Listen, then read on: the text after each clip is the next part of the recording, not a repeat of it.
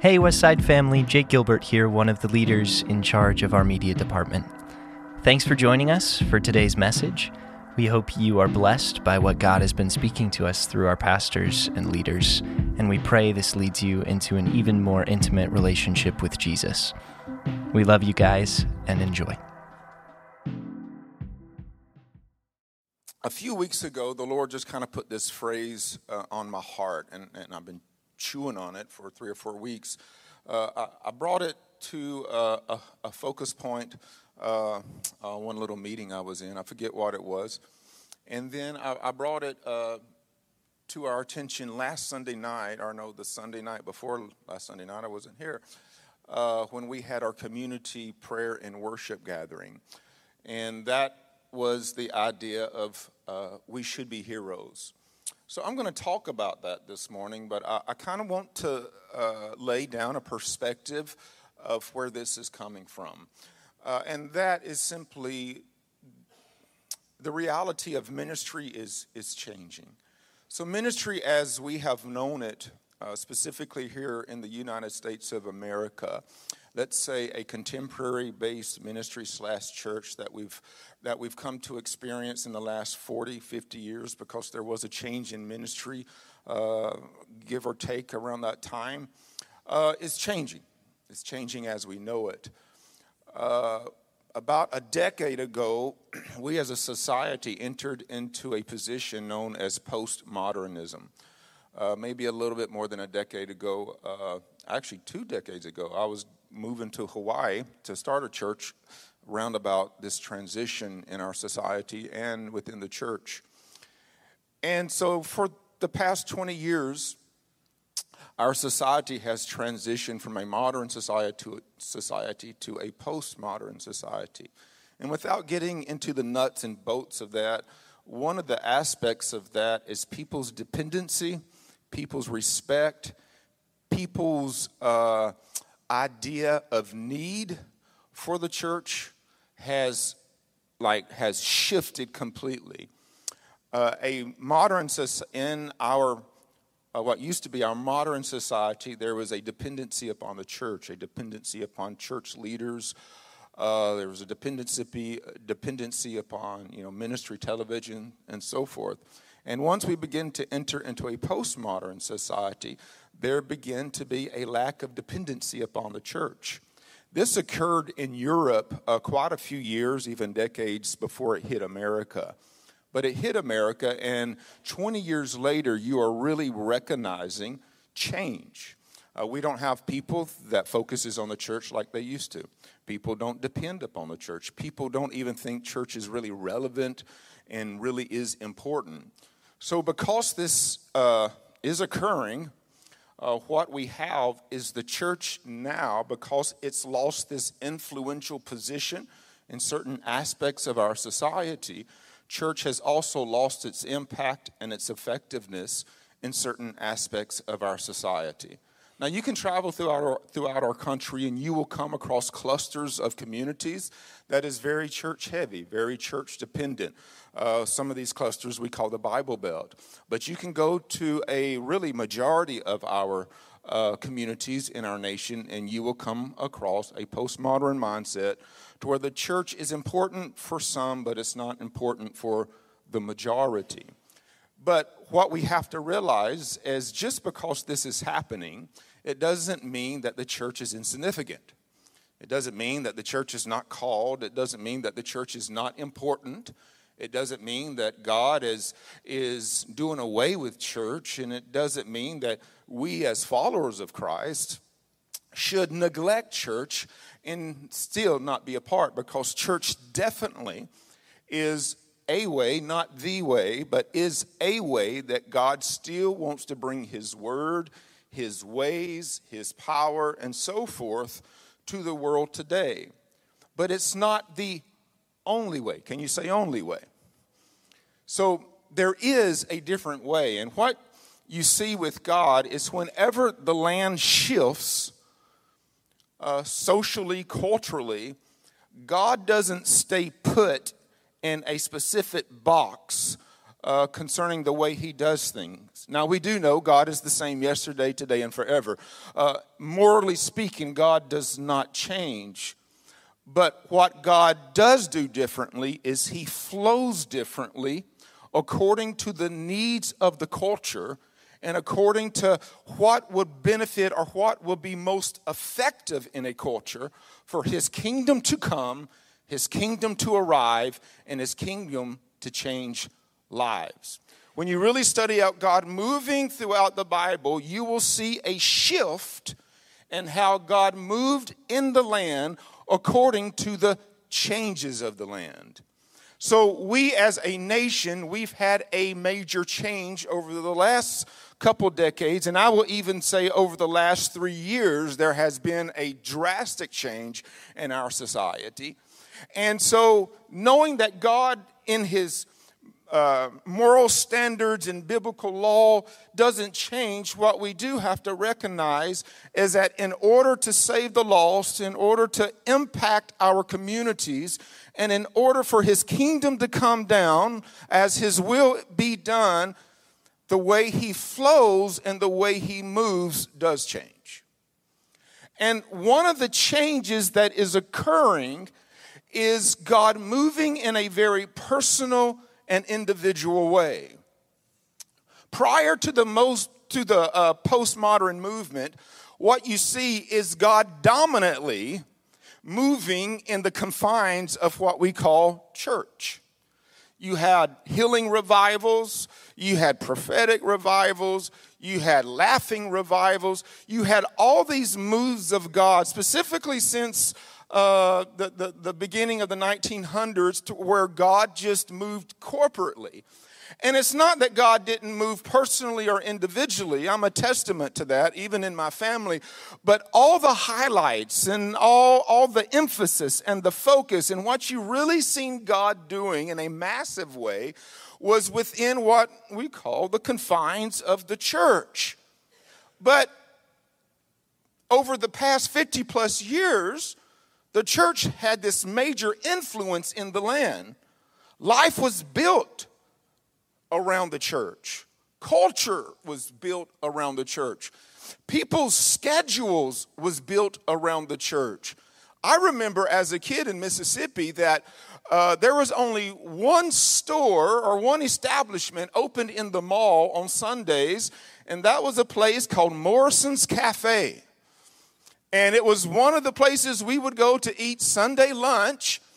But this was kind of like on the edge. It was a part of the mall, but on the edge of the mall. And I remember these like 10 to 15 foot steel, like, I don't know what you call them, dividers, where you was not allowed to go into the mall. It was closed on Sunday. Why? Because Sunday was thought to be a Sabbath day, and that's when people rested and went to church or rested and worshiped God.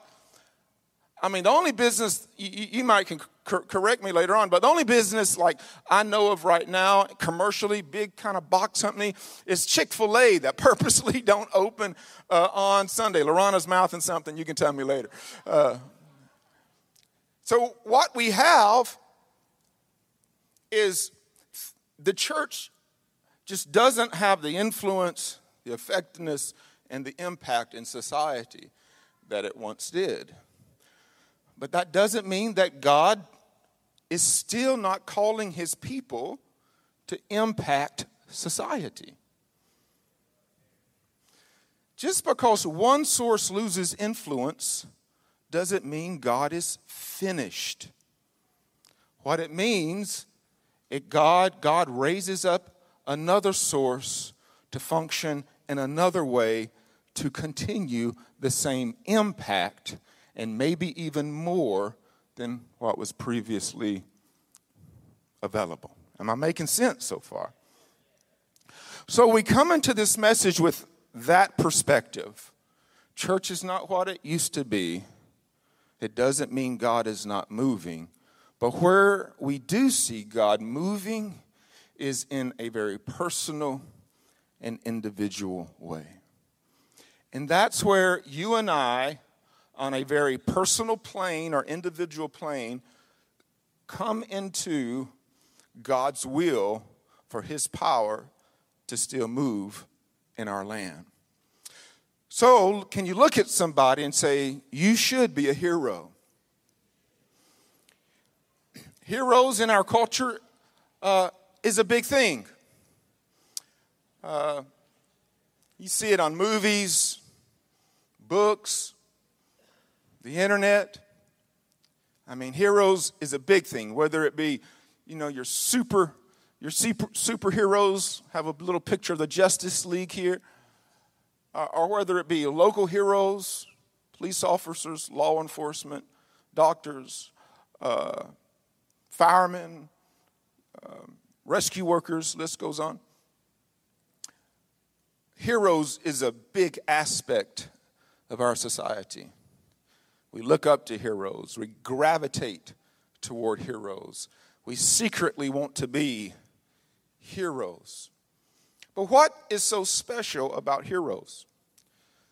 In a very simple version, they help and impact people's life in a positive and major way.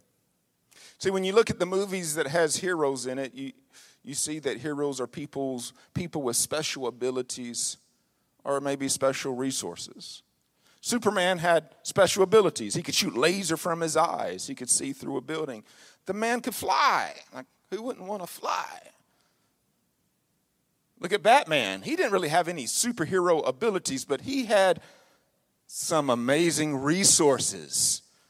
Like a stinking billionaire, and he could have all these cool things built. Like, who would love to have a Batmobile? Oh, I'd love to have a Batmobile. So my point is this, is that heroes are people with special abilities or special resources. But oftentimes, the hero seems unattainable by the perspective of the average person. Like, we look at heroes and we glory in what they do. We embrace what they do. We're excited about what they do. But heroes are for heroes. And I'm not one, so therefore, I cannot be so heroic. But for you and I as sons and daughters, that really is not a reality. As sons and daughters, we have access to the power of God. As sons and daughters, in us is a supernatural power that can enable us to impact people's life in such a powerful and life-altering way. See, when you really look at what heroes do, you see quite a few things. Number one, you see that they serve. You see that they sacrifice. We realize that they help people. They take risk, not for the thrill of it, but for the benefit and the assistance of others.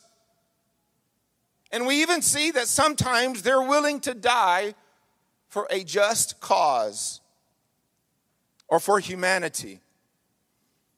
And when you really look at the Bible, at how God has called different people, or even how God has called us, what you really see is God calling people to be heroes.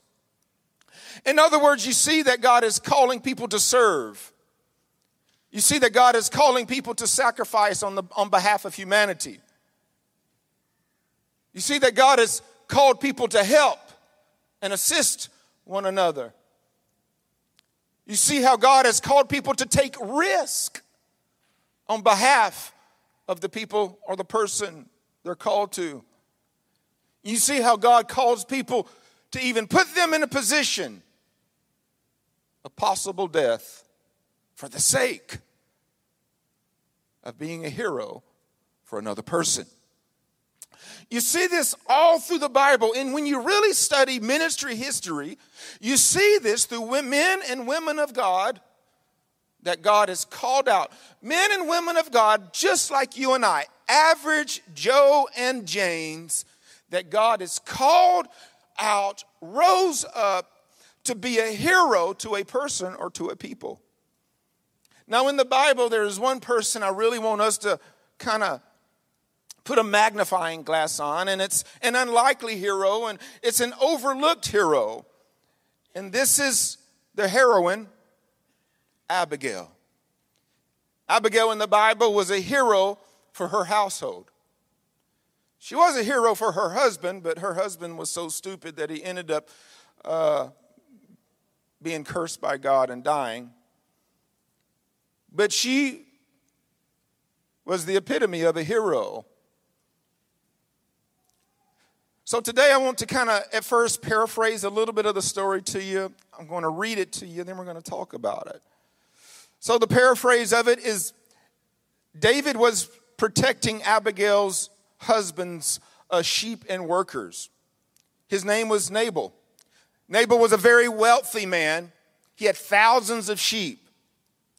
And they was in this time of a festival to where his men and his sheep could have been raided by enemies. But David and his 600 mighty men was protecting the area, keeping the sheep and people and flocks safe from raiders, safe from enemies. And it just so happened that some of the people and the flocks that David was protecting was Abigail's husband's flocks and his workers. And David and his men became hungry, and David sent a message to Nabal that, hey, we have watched your flocks. We have safeguarded your workers. You have not lost anything under our protection. Can you please give us food? What you have available, can you please send back to my men through my messenger food? Well, the Bible says that Nabal was a stupid man. It says he was foolish and bad. And Nabal was highly offended by this, even though that David kept his flock safe and kept his workers safe. And Nabal disrespected David in a big way. Well, when this word got back to David, it aroused David. He became extremely angry. And his first response to his men was, put on your swords. We're going to go and kill this man and his household. It pushed one of David's buttons, needless to say. And so what happened is a servant heard this and went to Abigail, Nabal's husband, telling her, Nabal disrespected and committed an evil act against David. Now David and his mighty men is coming to destroy our household. And this enters into the biblical portion of the message. It's in 1 Samuel chapter 25, if you want to read it in totality. I'm going to be skipping around a bit. It says, now the name of the man was Nabal, and the name of his wife Abigail. The woman was discerning and beautiful. Let me just give you a little extra information right here. This is the only Hebrew woman in the Bible that carried two identities, the identity of wisdom and the identity of beauty. You will come across women who were discerning or wise, and you will come across women who were beautiful. But you will not come across women in Scripture that carried both identities. I find that to be very interesting. So this version of the Bible, I'm reading you the English Standard Version, says discerning and beautiful. If you jump into other ones, you will come across wise and attractive. It says, but the man, her husband, was harsh and badly behaved. He was a Calebite. Then Abigail made haste. Anyway, she hurried up and took 200 loaves and 2 skins of wine and 5 sheep already prepared and 5 seahs of parched grain and 100 clusters of raisins and 200 cakes of figs and laid them on the donkeys. She was sending them to David. And she said to her young men, go on before me. Behold, I come after you. but she did not tell her husband Nabal. When Abigail saw David, she hurried and got down from the donkey and fell before David on her face and bowed to the ground. She fell at his feet and said, "On me alone," now this is really important, "on me alone, my Lord, be the guilt." She took the guilt and was willing to take the judgment on behalf of her husband. "Please let your servant speak in your ears and hear the words of your servant. Let not my Lord regard this worthless fellow Nabal." I love how she's referring to her husband. It's a worthless fellow. "For as his name is, so is he. Nabal is his name, and folly is with him. But I, your servant, did not see the young men of the Lord whom you sent. Now then, my Lord, as the Lord lives and as your soul lives, because the Lord has restrained you from blood guilt and from saving with your own hand, now then let your enemies and those who seek to do evil to my Lord be as Nabal. And now let this present that your servant has brought to my Lord be given to the young men who follow my Lord. Please forgive the trespass of your servant. She's taken on the guilt of her husband. For the Lord will certainly make my Lord a sure house, because my Lord is fighting the battles of the Lord, and evil shall not be found in you as long as you live." That was actually a prophetic utterance for David's future. And David said to Abigail, "Blessed be the Lord, the God of Israel, who sent you this day to meet me. Blessed be your discretion, and blessed be you, who have kept me this day from blood guilt and from working salvation with my own hand. For as surely as the Lord, the God of Israel lives," this is another important point, "who has restrained me from hurting you, unless you had hurried and come to meet me. Truly by morning there had not been peace in your house." In other words, I was coming to destroy your house. "See, I have obeyed your voice, and I have granted your petition." Why would we consider Abigail to be a hero? Let's look at 4 specific reasons. Number 1, she had a sacrificial heart.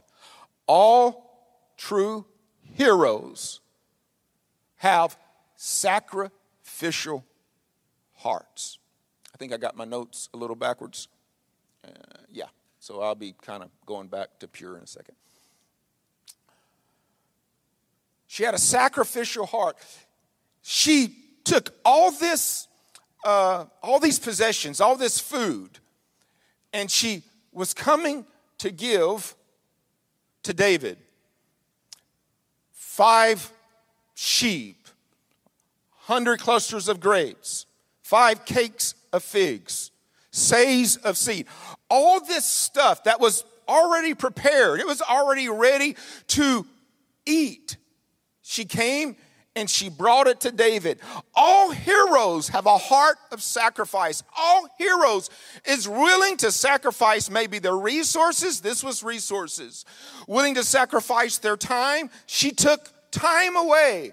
Even willing to sacrifice themselves for the benefit, the blessing, the effectiveness, and the impact of who or whomever they are called to.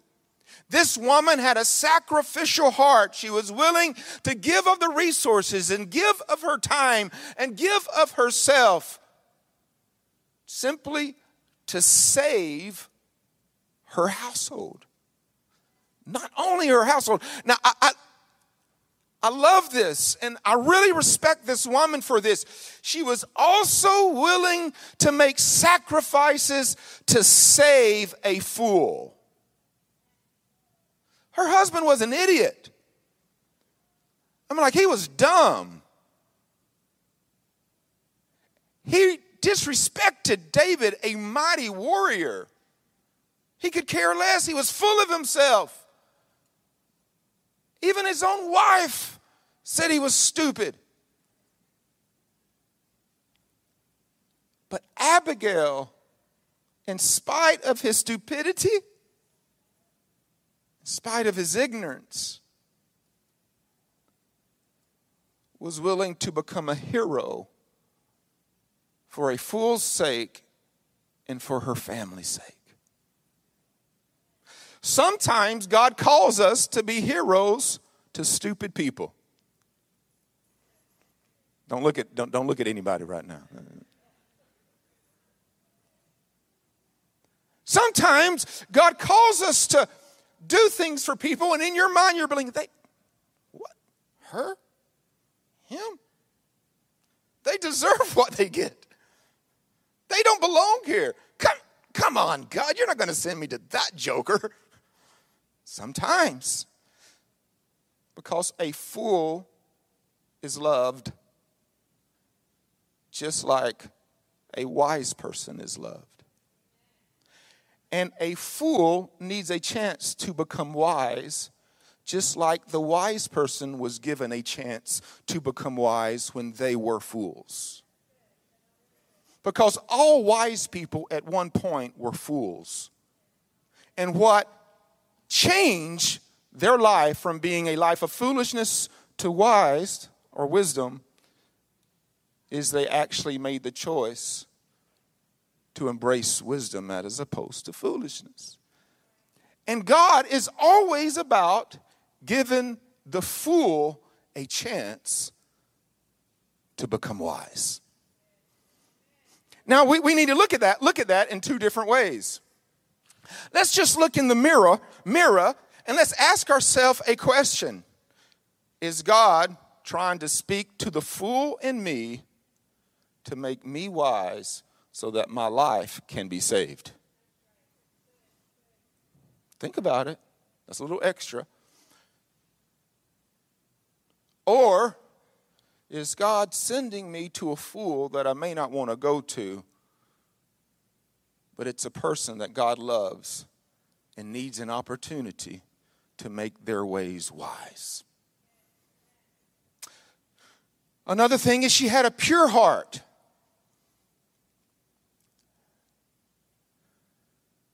She didn't have a judgmental heart. She didn't have a condemning heart. She had a pure heart. Heroes have pure hearts. They don't do what they do for glory. They don't do what they do for themselves. They do what they do because of a love for humanity or because they have a pure heart to make a change in people's lives. Let me throw something at you. One of the reasons the church has lost its effectiveness and influence in our society is they lost the heroic heart of doing things in purity.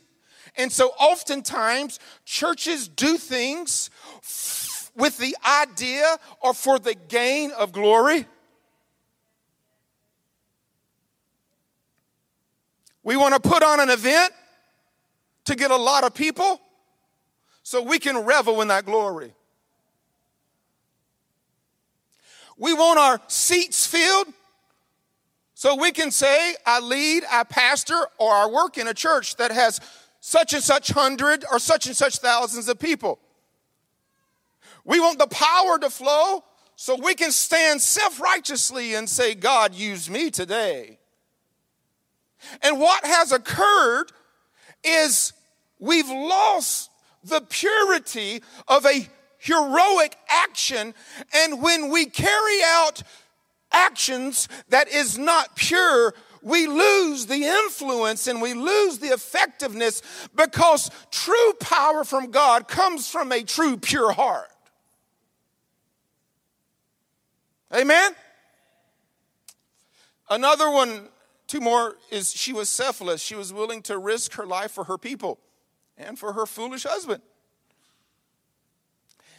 So number one, she did all this without telling Nabal. She did not know how this was going to end up. But she did know this could end bad. She also did not know how David would respond to her. One of the key points in there is that I said pay attention to is when David made the statement about who has restrained me from hurting you. So you see in David's heart, he was going to do damage. He didn't care who it was. This household was going to die. And she took that risk. See, being selfless makes you have a risky heart. Not just for the sake of being risky, but for the sake of putting your own condition, your own life, your own self on the line for the benefit of other people. She had a risky heart. She was willing to risk herself, whether it be by the hands of Nabal or by the hands of David.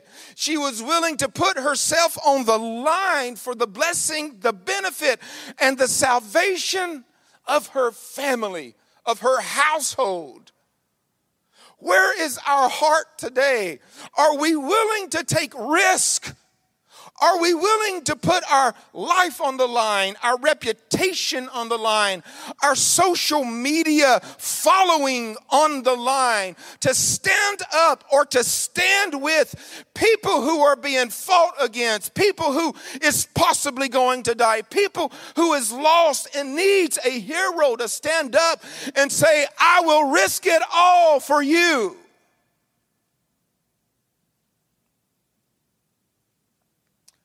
She had a risky heart. And again, it made her have a heart of a hero. And the last one is she humbled herself. We read that she bowed down before David. She took on the sin of her husband. She could have played the blame game. She could have stood erect. She could have acted like she was something special. I'm the wife of one of the most wealthiest men. But no, she humbled who she was. She humbled what she had so that she might receive the blessing and the effectiveness from David. You know, Jesus humbled himself to save us. And so oftentimes, to be one of God's heroes, we have to be willing to humble ourselves to save whoever he sends us to. See, godly heroes have sacrificial hearts. Godly heroes have pure hearts. Godly heroes is willing to risk on behalf of the people they're sent to. And godly heroes is willing to humble themselves. Her acts literally saved and impacted her household. But what's really cool is her acts not only saved not only saved her own house or herself, but her acts blessed her. When she went, and you see that this was a righteous woman that was just and followed the ways of the law, she actually went back and went to her husband and told him everything she did. The Bible says that he became like stone. And then the Bible says 10 days later that God struck him down dead. But David caught wind of this. And what did David do? David recognized, hey, there is a single, beautiful, and wise woman that is up for the takings. And the Bible says that David went and married her. This was a blessing for this woman. She was removed from a foolish household into the establishment of one of God's greatest kings. See, heroes, even though they sacrifice, even though we might take risk, and even though we might humble ourselves as children of God, God still makes sure we're blessed.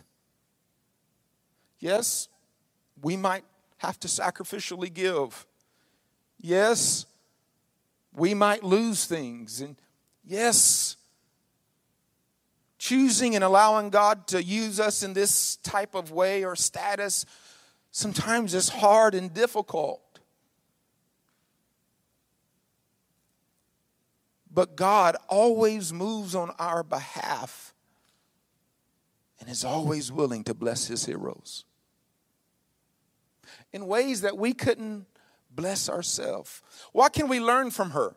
A sacrificial heart causes us to give what is needed. A pure heart creates in us a willingness to respond when needed. A selfless heart will cause us to risk standing up and fighting for people in need. And a humble heart will cause us to be selfless and not selfish. The world needs more Abigails. The world needs more heroes like Abigail. And God is calling his children, male and female, young and old, to be like Abigail in this world. Because there's people in our household that needs heroic choices. And there's people that actually the Bible labels fools that needs us to carry out heroic choices. Going back to what I started with, God is moving in a very personal and individual way more than he ever has. In other words, God is doing wonders through people like you in the world just simply because they choose to be one of God's heroes. Healing, signs and wonders, deliverances, salvations, restored marriages, restored families is occurring in the land. We may not hear about it on a large or wide scale, but it's not because God ain't doing it. It's because God is doing it in a very personal and individual way.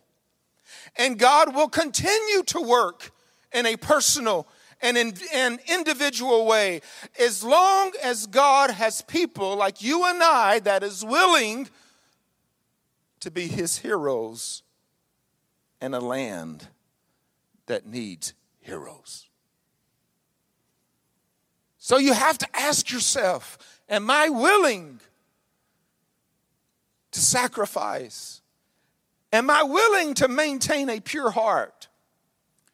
Am I willing to take risk for humanity? And am I willing to humble myself before the Lord and say, not my will, but your will be done? Let's stop expecting for everything to happen in the church, because not enough is happening in the church. But let's realize and come to the reality that God not only uses the church organization, but God also uses every member of the church, the body, you and I,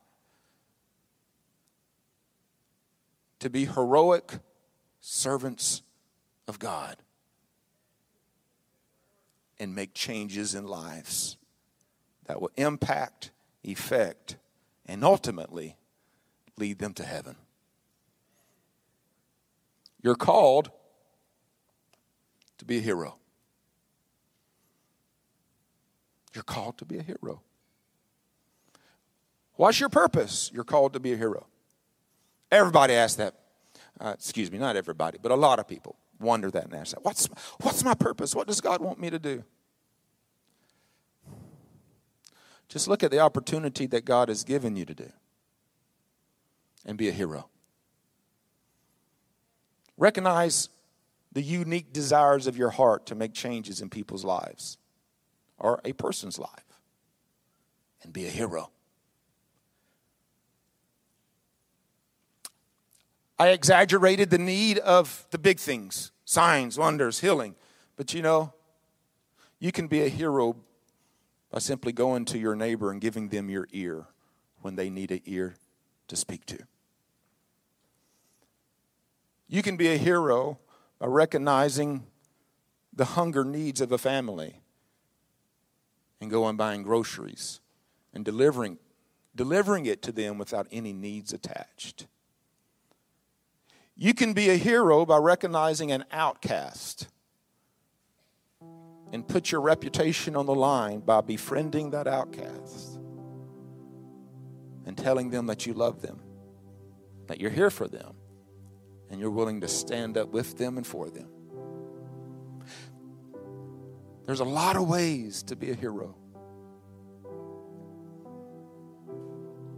And if we really have a heart to be one of God's heroes,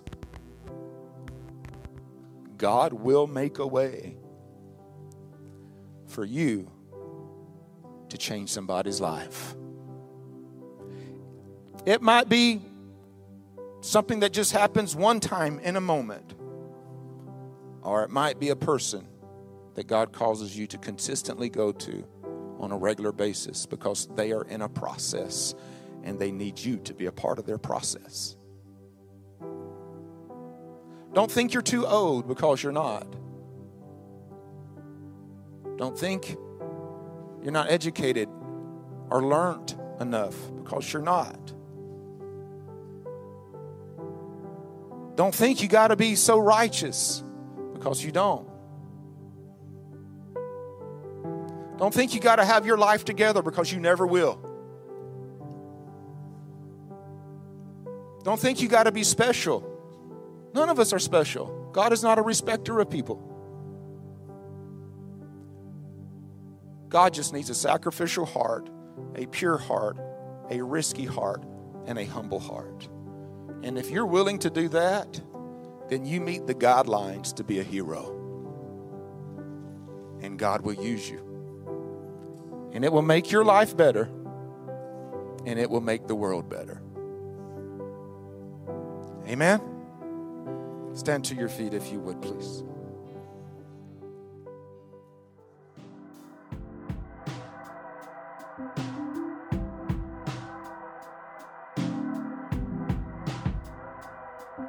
Thanks so much for joining us. We hope God spoke to you personally through this message and continues to encourage you throughout the coming weeks.